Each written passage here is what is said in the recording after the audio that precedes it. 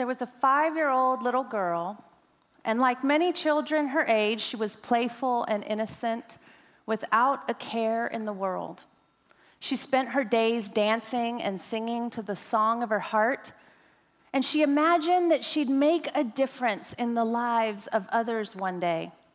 And like many little girls, she longed for the day that she would love and be loved by her knight in shining armor. Then, one summer day, when she was staying with a close family member that was trusted and loved, she was abused. And during her abuse, her abuser would ask her, "Do you love me?"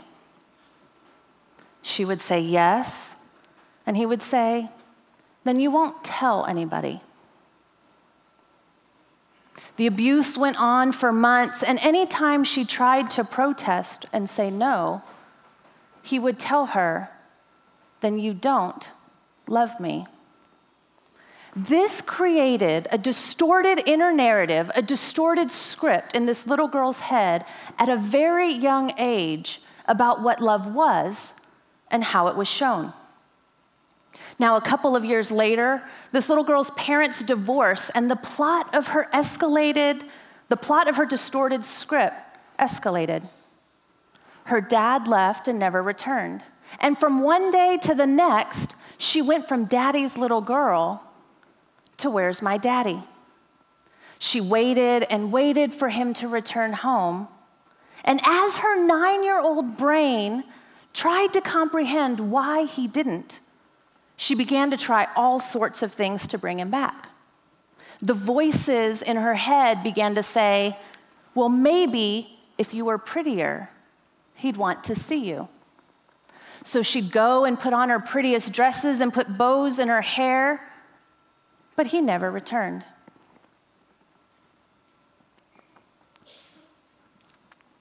Then her distorted inner narrative would say, "Well, maybe if you just cleaned up a little bit more, he'd come home."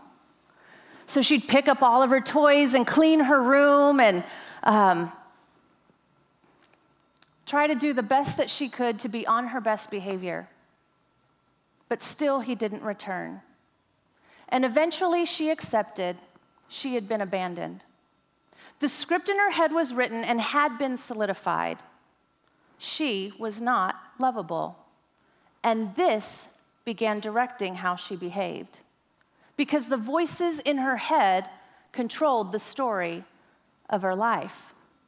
And now, as we have learned in this Inside Out series, we all have an inner narrative, a script inside of our heads, and whether we realize it or not, it controls the actions that we take in our lives. Now, this narrative, this script is shaped by our experiences. So when your ex left you high and dry, the voices in your head said you aren't good enough to be loved. When your well-intending parent who wanted you to experience a bright future but overly pressured you to succeed, your script said you will never amount to anything. When your selfish coworker, acting out from his own script, stabbed you in the back, your script started to say you can't trust anyone and you should only look out for yourself. Maybe your past church experience created an inner narrative in your mind that the religious community is judgmental and condemning. Perhaps someone called you ugly, fat, stupid, and those words became permanent voices in your head. Maybe your dad didn't come home and your script says, you're not worth it. Or just maybe you were forced to do something that you didn't want to do.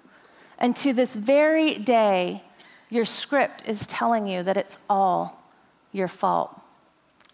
Here's the problem. Psychologists tell us that the voices in our head dictate how we will behave. In our inner narrative, our script shapes the trajectory of our story. So because of this, many of us aren't living a story that we're proud of, and we see no way that we can possibly fix it. So we've turned to pick-me-ups. We have retail therapy, hours of online gaming, junk food, alcohol, drugs, pornography, and promiscuity. Ladies, That means 50 Shades of Grey and Magic Mike live in Vegas. It hurts. These are temporary outlets that don't fix anything but cause our lives to spiral out of control. So the question is, what should we do instead? How can the distorted scripts in our mind be rewritten so we can live a better story? Well, there was a woman in the Bible named Esther, and she had to answer this very question. So let's take a look at her story. So, Esther was a young Jewish woman in the Persian Empire where the Jews were treated as second-class citizens under the iron-fisted rule of King Xerxes and his wife, Queen Vashti. Well, one day, the king threw this big party, and after he had one too many Jack and Cokes, he sent out an order for his queen to come and dance in front of all of his partygoers while only wearing her crown. That means naked. Well, she understandably refused. And the king was furious, outraged, and embarrassed. And so he ordered to have his queen banished. Some scholars believe he had his wife executed. Well, this is where Esther enters into the story.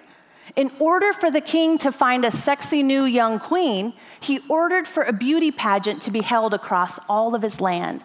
And Esther was one of those that was selected. And so for the next year, she was given beauty treatments. 6 months of oil and myrrh and 6 months of perfumes and preparations before she had her first meeting with the king in his sleeping quarters. Okay. So can we just take a time out right here? And ladies, is there anybody in here that can feel me on this one? I remember when I was young and single, and I would get ready for a first date, and it was like a torturous routine. There was the shower, the shave, the wax, the tweezing, the plucking, the mani, the pedi, the blow dryer, the flat iron, squeezing into the Spanx. Yeah, I went there, squeezing into the Spanx and torturing my toes in heels all night long. I mean, it would at least be an hour and a half routine. And not to mention, if I was really into the guy, all the prep work and shopping and preparations ahead of time that it took. It became pretty expensive. Anybody feel me on that, ladies? Okay. When it was all said and done, it was pricey. So, Esther got a year's worth of these beauty treatments, a year's worth of pampering and preparations, and it was all on the king's dime. Nice. Well, the beauty treatments paid off, and Esther won the beauty pageant. And immediately she was whisked away from a life of poverty to a palace of luxury. Now, most would say that this is the fairy tale that little girls dream of. I mean, what girl doesn't want to be a princess or a queen and live in a palace and have servants and jewels and attend the most lavish parties and get beauty treatments all the time? I mean, Esther's like the biblical version of Cinderella. But I wonder what the voices in Esther's head were saying. Was it a fairy tale to her, or could her inner narrative have been seriously distorted? The scripture gives us some insight, and it starts when she was a young girl. As a child, her parents passed away, and an important part of her narrative was being written. She was a female in a male-dominated world, and I'm guessing those voices could have told her that she couldn't think for herself. She lived with her uncle in poverty. That script could have told her she will probably never amount to much. Up until that time, she was single and didn't have the cultural status of being married and having children. Her first date with the king was in his sleeping quarters and had the pressure of an X-rated performance.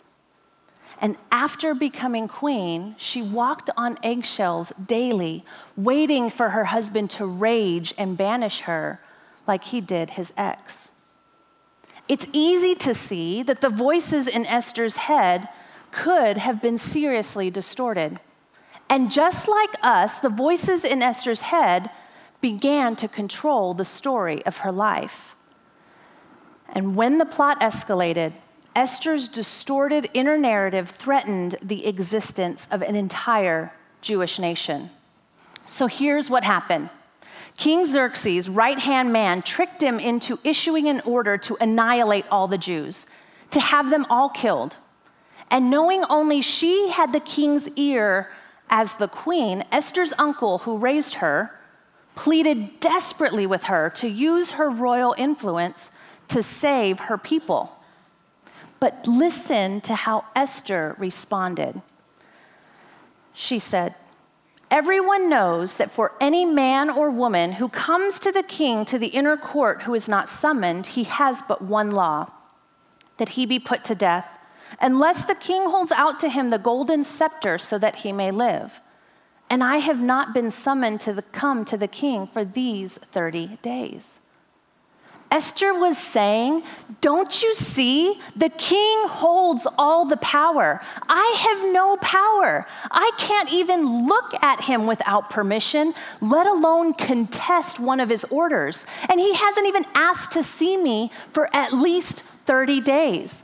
I cannot possibly make a difference." The distorted voices in her head were dictating how she behaved. You know, you and I, we do this all the time. And it sounds like things that we say when we say, but I'm not smart enough. Who would ever listen to my ideas? I'm just a woman living in a man's world. I don't have enough resources. I don't have enough money. I don't have the skills necessary. No one could ever love me. And if you only knew the things that I have done, you would know that there's no way that God could ever forgive me. Friends, this almost seems impossible. I mean, how can we possibly live a better story when our distorted inner narratives limit us? Well, Esther's uncle gives us some perspective in how he replied to her. He said, "Do not imagine that you in the king's palace can escape any more than all of the Jews. For if you remain silent at this time, relief and deliverance will arise for the Jews from another place, and you and your father's house will perish. And who knows whether you have not attained royalty for such a time as this?" In other words, he said, look, I understand how you think of yourself. I understand that you've lived a difficult story and you haven't experienced the fairy tale that you dreamed of. I know that what you imagine life would be like as a little girl isn't playing out how you fantasized about it. But Esther, you have got to flip the script and you have to rewrite your inner narrative and act, or else innocent people will die. Now, folks, pay attention to this, because this is huge. I mean, this is my favorite part. When we observe the Old Testament scriptures in the Hebrew language that they were originally written in, we gain a few nuggets critical to rewriting our distorted inner narratives today. The phrase from which we translate, "you have not attained," derives from the Hebrew word nalga. No, not nalga. The Bible was not written in Spanish. Nalga. It's Hebrew. Y'all are a mess. Okay. Whenever we see nalga throughout the Old Testament of the Bible, it's more literally translated to be touched or to be tapped on the shoulder. Esther's uncle implied that God, the creator of the universe, had tapped Esther on the shoulder, not only to rewrite the voices in her head, but to change the world. He wanted her to change her perspective on her circumstances and to see that while her life was not the fairy tale that she imagined it would be or how it would play out, that she was a part of a larger story. She was a part of a bigger script. God's script. Esther's uncle understood that we flip the script when we act on the tap. We flip the script when we act on the tap. Okay, so what exactly does this mean? I mean, what does it practically look like for us to flip the script and to rewrite the inner narratives and act on the tap? Well, let's see how Esther's story unfolded. After her uncle pleaded with her, she replied, "I will go to the king, which is not according to the law, and if I perish, I perish." Friends, to act on the tap means to choose God. To act on the tap means that the pain in your story can be redeemed. To act on the tap means that God can rewrite your distorted inner narrative because it's a part of His grander story. For Esther, acting on the tap meant seeking God's purpose for her life. It meant trusting that He was in total control when she risked approaching her psychopath king. She risked her life to save others. And when Esther chose God, it worked. She flipped the script. The king listened to Esther and rescinded his decree. And as a result of Esther fighting the distorted voices in her head and acting on the tap, she saved the Jewish nation that birthed Jesus, the Messiah. You know, all around us, marriages are falling apart. Children in our communities are being abandoned and abused. Folks are in financial disarray, and friends are losing their battle to addiction. There are a whole lot of people that are hurting and depressed, and a whole lot of little boys and girls who don't feel loved. And if you and I do not act on the tap, innocent people that we love will continue to perish. So I have a question for you. Have you considered that God has tapped you on the shoulder for such a time as this? Maybe you were abused as a child. Is it possible that God has been tapping you on the shoulder to prevent other children from experiencing the same? We flip the script when we act on the tap.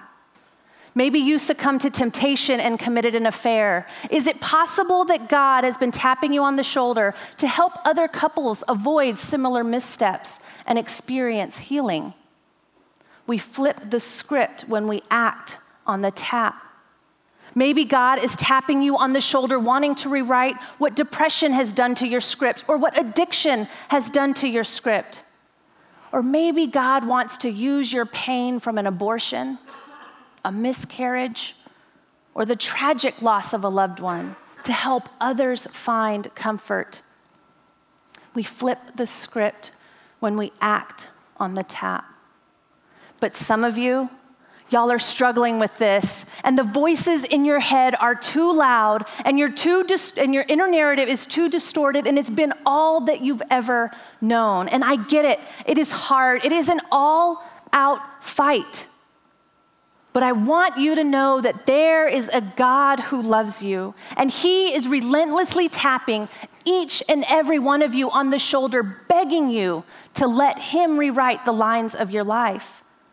He wants to rewrite your inner narrative because God knows that the voices in your head control the story of your life.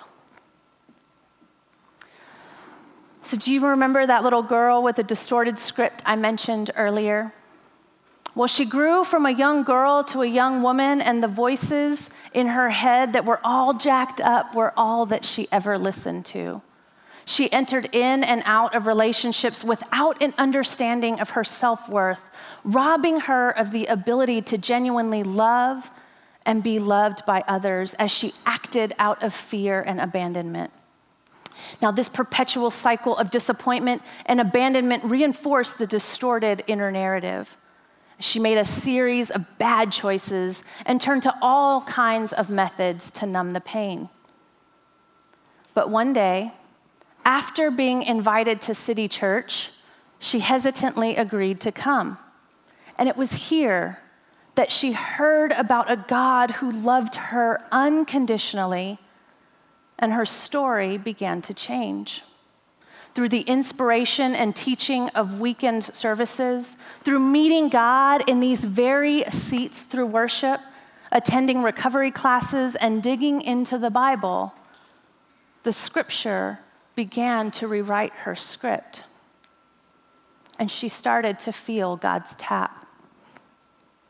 I know this because that distorted script belonged to me. I stand before you today not with a distorted script of an abused and abandoned little girl, but as a woman who has been redeemed.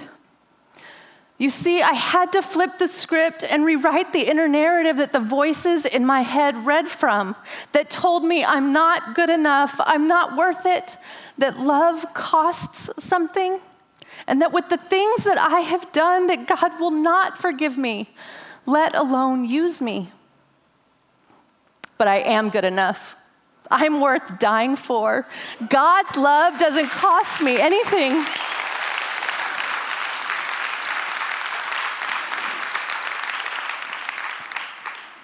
I am forgiven, and I am being tapped on the shoulder. That's my new story. It was not easy. It still isn't. It is an all-out fight. I had to fight the distorted script with the truth. This past March, I left the life as an executive at a Fortune 250 company to come and serve you as a pastor for such a time as this. I mean, a friggin' pastor. Like, really? That's all God. It wasn't until I flipped the script and rewrote my inner narrative that I was able to act on the tap. And friends, you have the same script written for you. He wrote it for everyone. He literally died to give you a new script for a better life, one that he has tapped you on the shoulder for.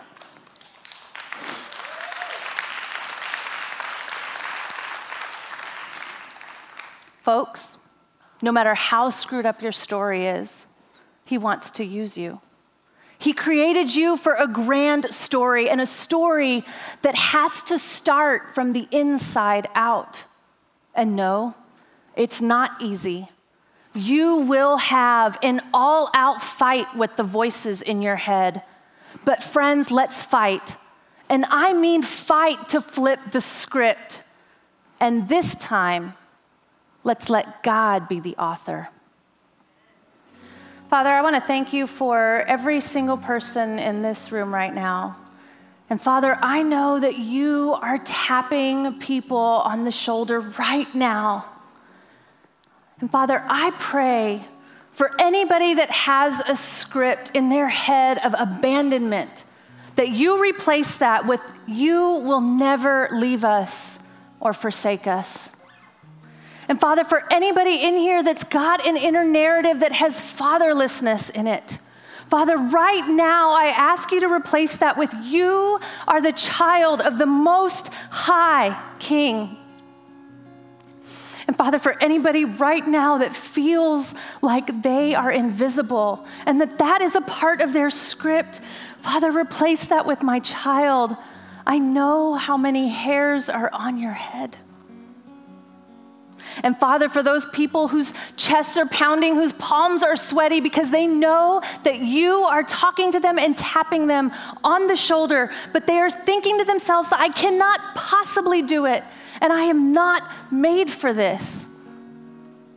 Father, right now, replace that in their heads with, child, you are fearfully and wonderfully made in my image, knit together perfectly in your mother's womb.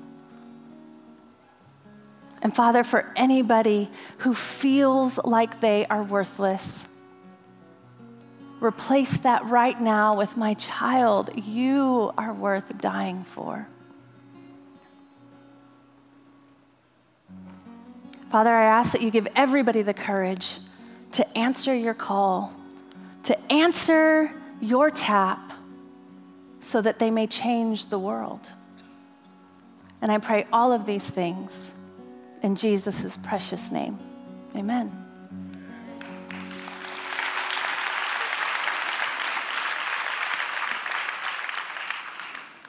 Thank you very much for allowing me to share some of my story with you today. I hope you have enjoyed this 5-week series of Inside Out.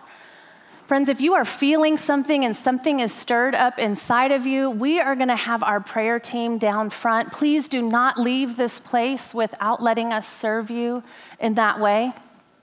And next week, we are going to start a new series with John Whitty titled Religion Made Simple. And you won't want to miss it. Will I see you there?